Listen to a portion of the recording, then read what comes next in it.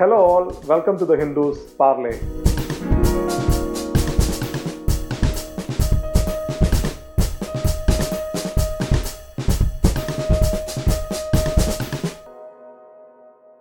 After 20 years of fighting, the United States is set to end its military operations in Afghanistan by August 31st. Since May 1, the day the remaining US troops started withdrawing from Afghanistan, the Taliban have made rapid territorial gains in the country. They have taken control of dozens of northern districts and several of the country's key border crossings, mounting pressure on the government of President Ashraf Ghani. Today, we have two distinguished guests with us to discuss the Afghan situation. Ambassador Jayant Prasad, who had served in Kabul as India's envoy, as well as the Director General of the Institute for Defense Studies and Analysis in New Delhi, and Professor Avinash Paliwal, Deputy Director of South Asia Institute of SOAS University, London. Welcome to Parley, Ambassador Prasad and Professor Paliwal. Thank you. Ambassador, I'll start with the most critical question. How do you look at the current developments in Afghanistan? American media reported that there is an intelligence conclusion that Kabul could fall within 6 to 10 months once the Americans are out. Do you think it's actually happening? What are the prospects? That's perhaps somewhat exaggerated because I've reached Kabul in January 2008. And even then, at the end of the year, rather, let me say that when I was leaving Afghanistan in the middle of 2010, there were 150,000 ISAF forces there, including about 100,000 American troops. But even at that time, Taliban occupied 25 to 30% of the territory. Now, the chairman of the Joint Chiefs of Staff in United States says that strategic momentum is with the Taliban. And people are writing the epitaph of the present Afghan government. But I think it's somewhat exaggerated. They have made gains. What is remarkable about the gains is that they have made gains in an unexpected area. In the north and the west, they have taken border posts on Iran, Turkmenistan, Uzbekistan, and Tajikistan. And also one of the two main border posts with Pakistan, which is exchanging hands daily between the Taliban and the Afghan government forces. But to say that the Taliban will occupy Kabul before long is perhaps an overstretch and related to their pullout, because the big song and dance now is that Western forces were shoring up the Afghan government. And now that they are not there, its demise is certain. But it's, I think, a bit early in the day because the Afghan army has begun to react and begun to reorganize. And now the Afghan Defense Ministry has a new chief, Bismillah Khan. So I guess that the priorities will change. Instead of stretching all over the place, they will concentrate on the border crossings because these are also the customs correcting points, and they will also concentrate on the main trunk routes and the major cities. And I don't think Taliban has, even with assisted advisors from across the border, across the eastern border of Afghanistan, even so, I don't see them making great progress in their desire to occupy major cities. There is just one little point more, that the Taliban have taken large tracts of rural areas and are now poised outside cities. But they will remain thus poised till the beginning of September, when all the foreign forces pull out. And then September, October, November will be the big test for Afghanistan. If they can hold off the Taliban during that period, then anything can happen next year, because then the Taliban will know that taking over Afghanistan is not as easy as might have appeared some time ago. So then, if they have that realization, then the peace process may have somewhat better chance next year. But these 3 months will be critical: September, October, and November, before the winter sets in. Right. Yeah. Thank you, sir. So, so there are still prospects for the peace process, or depending on what will happen in the coming 2 3 months. So, Professor Paliwal. So, in that context, could we say that the Americans could have negotiated for a better deal if things are not all that bad, if the government is not going to collapse? So when the Americans were out, things were, at least the security situation was at least better than what it is now. So did they stand a chance to negotiate a better deal with the Taliban that would also have addressed the political settlement between the Taliban and the government? Or they just wanted to get rid of, wanted to exit Afghanistan so that they rushed through this agreement, whatever agreement they could sign with the Taliban? So, what is your opinion about it? Stanley, thank you for the question. There are two aspects to the possibilities that could have existed between the United States and the Taliban when they began talking in Doha earnestly a few years back. One aspect is the war and the way it has been executed itself, and the effect of that execution on any potential negotiation. Now, this is not a war where the Americans and the larger security umbrella provided by the West as part of the International Security Assistance Forces, they were fighting a comprehensive, well-thought, long-term campaign to support the Afghan state in a fundamental way. I think this debate about whether we are there only for counterterrorism purposes or whether we are there for nation-building purposes, this was never resolved. And that led to this 6 monthly cycle of use of kinetic force and kind of, entry of new troops who would go into the battlefield, have a kinetic military mandate, and then come out, American troops and other Western troops, which led to a lot of mismanagement of the situation on the ground, both in terms of counterinsurgency efforts, as well as in terms of supporting the government in Kabul. Right, this fact that the West was essentially torn in what it actually wanted, it was unclear in what it wanted, had a very kind of structural impact on, first of all, how it went ahead with the conversations, with the dialogue that it started with the Taliban, and what it could have potentially reaped out of that, right? This takes me to the second point of the negotiations itself. By the time we reach a moment when there are two moments when the Americans were serious about talking to the Taliban directly. One was sometime around 2012 during the government of President Hamid Karzai in Kabul, when I think 2012 or 13, when the Doha office was officially opened. And that was a moment perhaps a little bit premature because they had given a deadline by which they wanted to leave, which was in 2014. So the talks, when they began or when they were supposed to begin in 2012, really put off the Kabul government in a political sense. And there was a lot of pushback by President Karzai that you cannot enter direct communication with the Taliban because that would fundamentally undermine the political experiment in Afghanistan that had begun in end of 2001. When we see the next round of conversation beginning 2017, 2018 under President Trump, there is very clearly, the ground has shifted domestically within America. They did not want to continue fighting and losing soldiers and resources in Afghanistan, given the strategic priorities that they had emerging with a very assertive China on the horizon.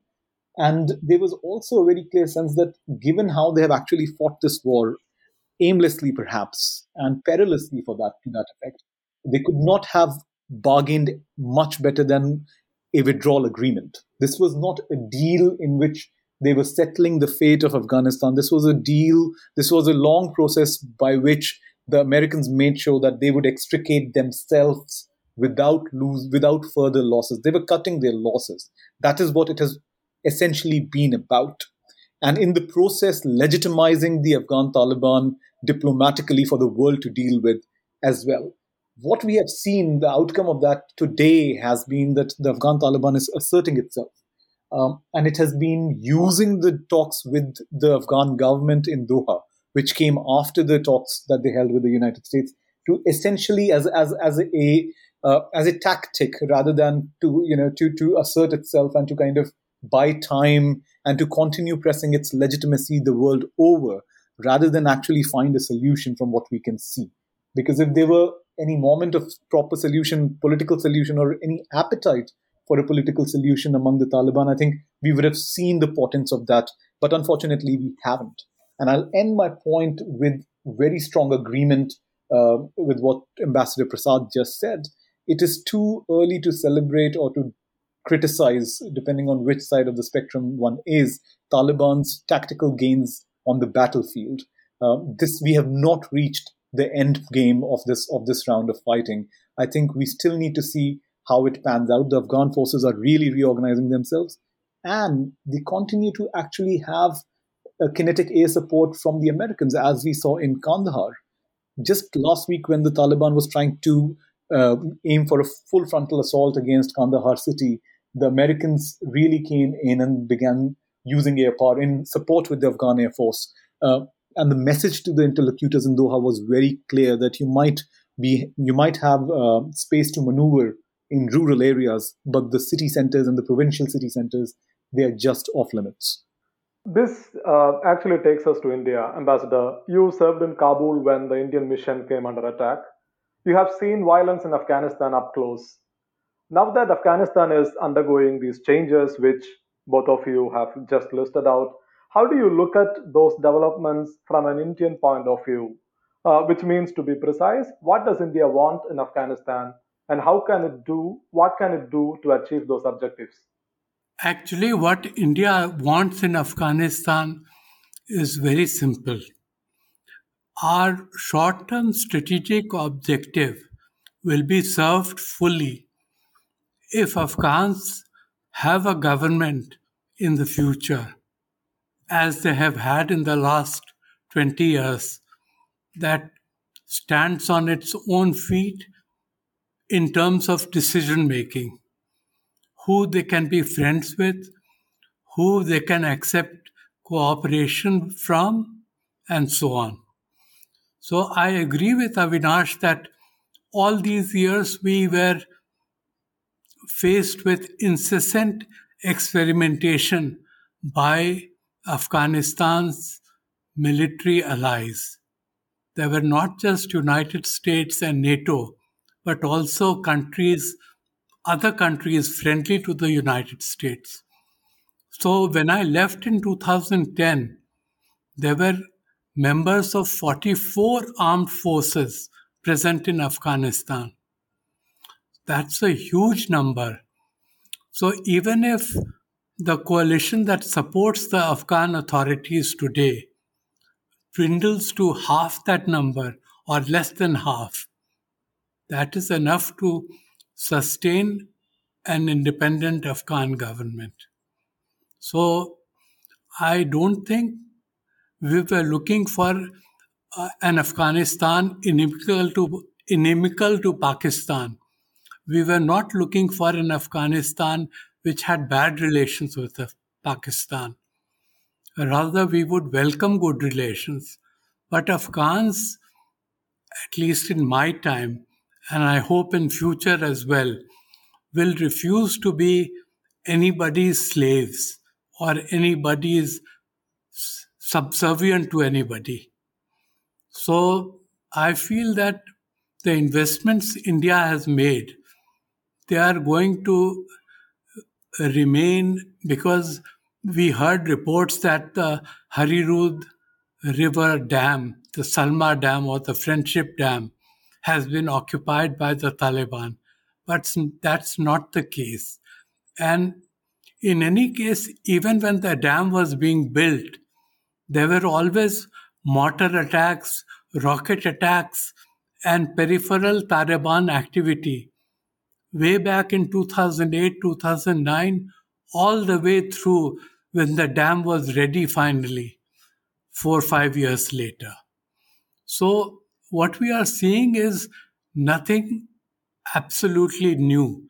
But what we are seeing, unfortunately, is making the Afghan people pay a heavy price, because I had a little bit of hope with a high level Afghan team going to Doha to talk to the Taliban delegation led by Mullah Baradar.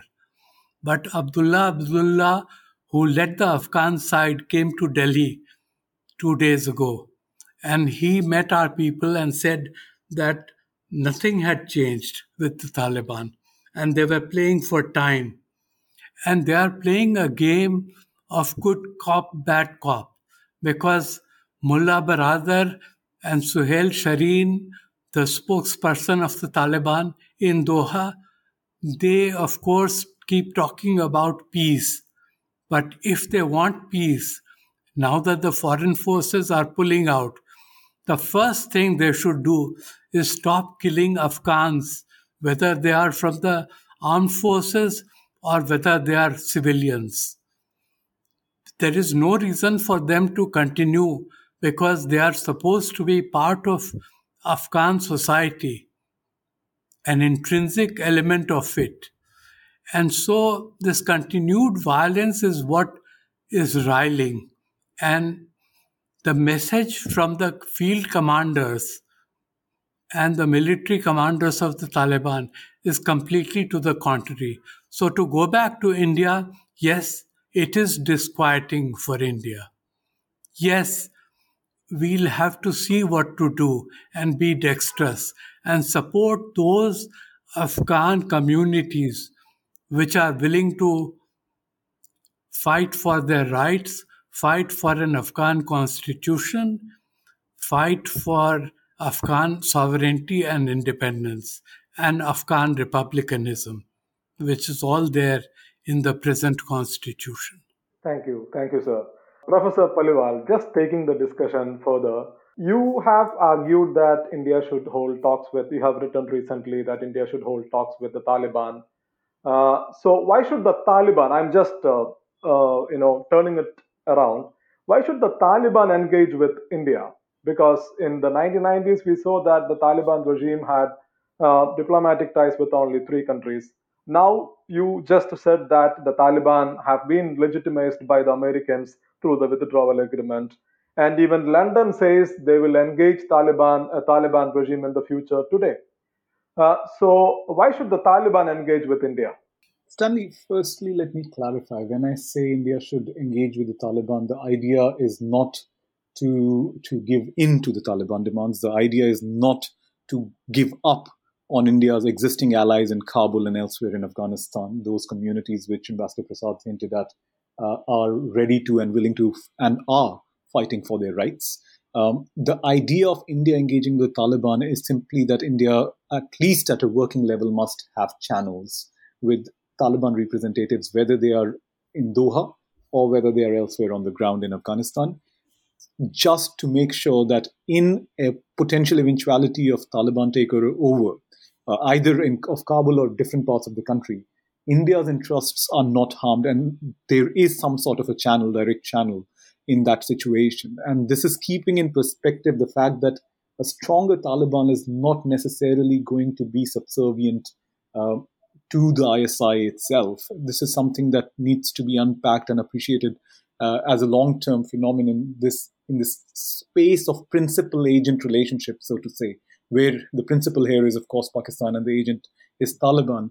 There's a huge set of literature that the political interests and strategies don't always align, and there is considerable discontent within the Taliban about its relationship with Pakistan. So that's what I mean when I say that, India must have a channel open to kind of, see what, at least be aware of what the thinking within the Taliban is more than anything else. That's first thing.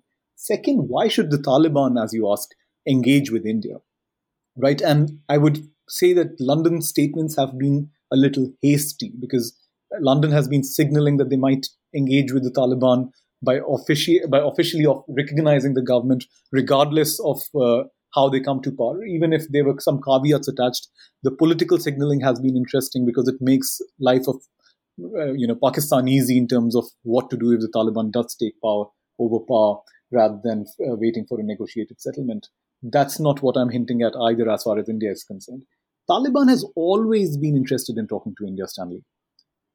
When Taliban came to power in 1996, September 25th, they have been, between that period and 1999, December, Christmas 99, when the IC-814 hijacking incident unfortunately happened, there had been multiple signals by the Taliban leadership then for India and other countries, of course, to engage with them. At that point in time, their simple sole desire was to be recognized, officially recognized, right, by the rest of the world. They had only had official support from three countries: Saudi Arabia, United Arab Emirates, and Pakistan. And they wanted a wider set of relationships in the international fora. And that calculus remains till today. From a regional perspective, the Taliban is very clear that they do not want to get in between the India-Pakistan crossfire. And I think that's a message that they have tried to either subtly or not so subtly overtly send. And this happened especially when India abrogated Article 370 a couple of years ago. This was at the peak of the US Taliban conversation going on in Doha, and that whole process had to be temporarily halted for a couple of days, given what had happened here. Simply because, and Taliban's statement was very clear that, look, this is not our problem. Kashmir is not something that we want to wade into now or in the future. So they have been very clear that if they are in a governance setup, they want to have a good relationship with all neighbors.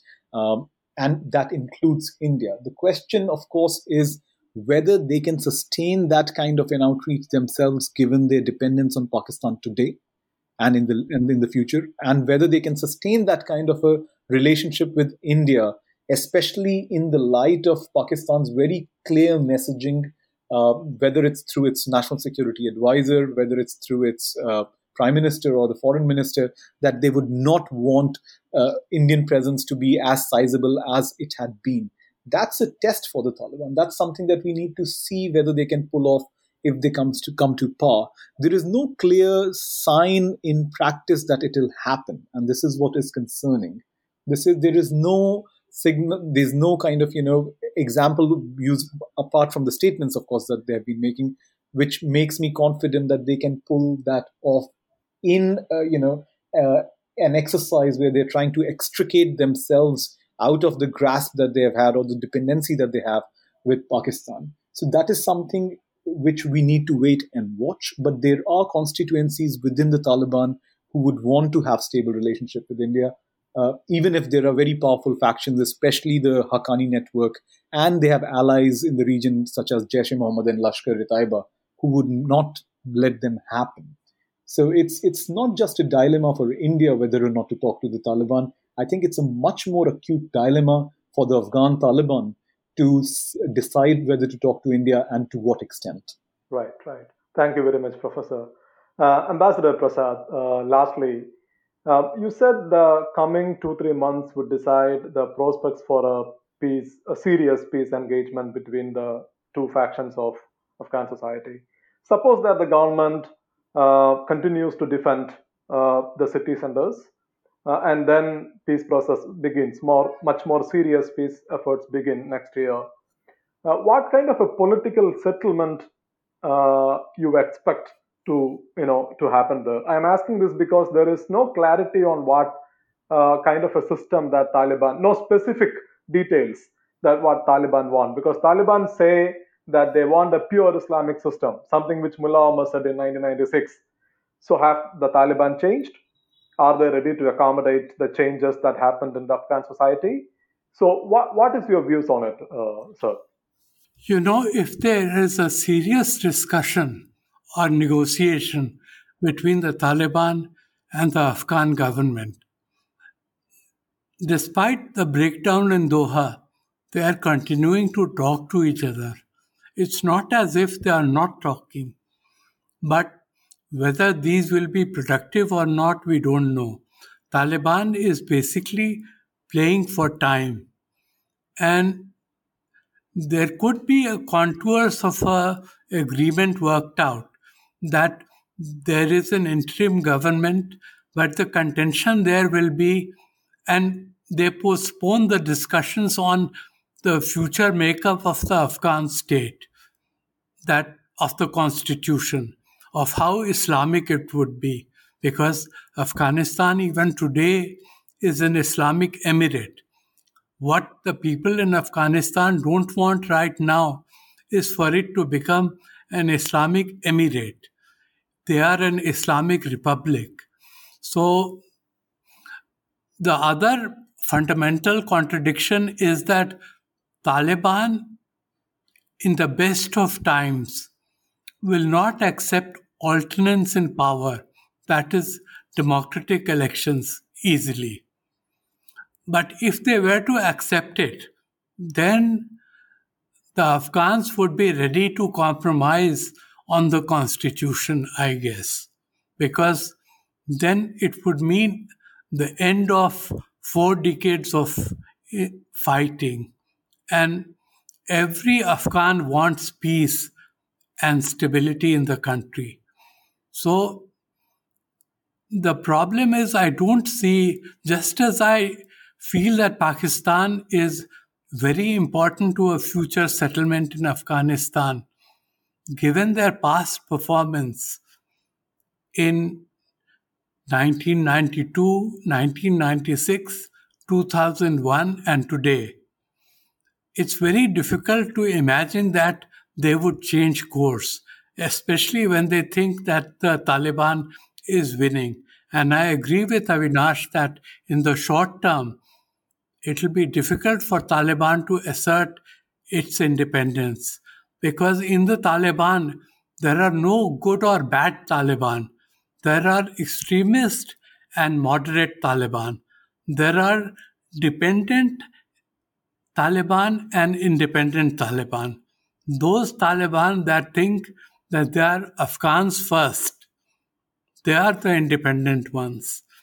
But by the time they can assert themselves, it is going to be a testing time ahead, because Pakistan can always use one of the Taliban factions, such as the Haqqani network, to create or to hive off or to align with other terrorist forces and create a new bugbear in Afghanistan. So the situation is pretty complicated. Right. Thank you, sir. Professor, to conclude our discussion today, what are your views on how to end the conflict in Afghanistan?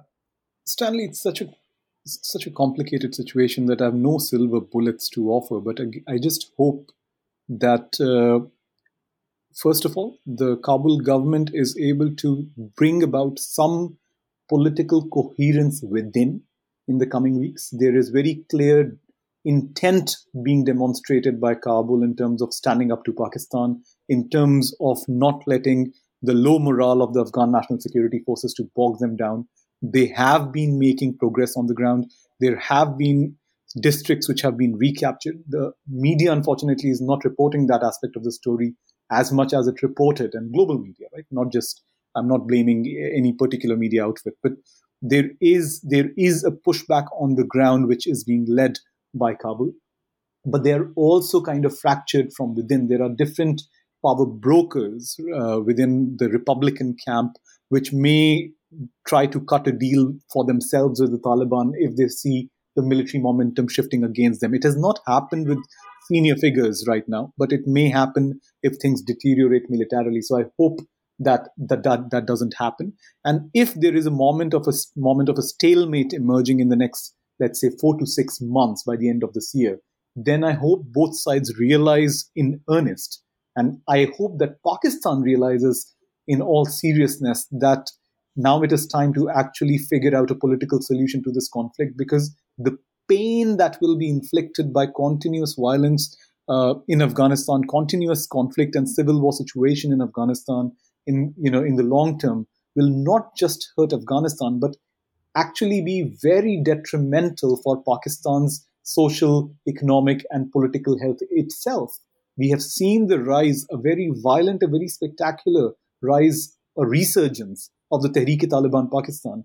Its leader, Nur Wali Mahsood, I think, he's just given a video interview to the CNN wherein he's really hoping for the Taliban to come to power, because that would empower the Tehreek-e-Taliban Pakistan itself, which has in no lack of kind of,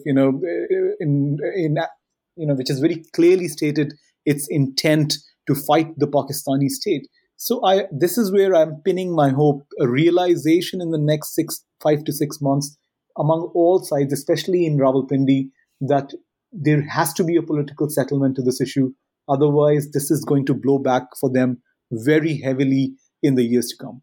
Thank you. Thank you very much. Let's hope that all stakeholders will come to that conclusion and push for a political settlement to the Afghan crisis. Thank you, Ambassador Jayant Prasad, and thanks, Professor Avinash Paliwal, for joining us. Thank you. Thank you.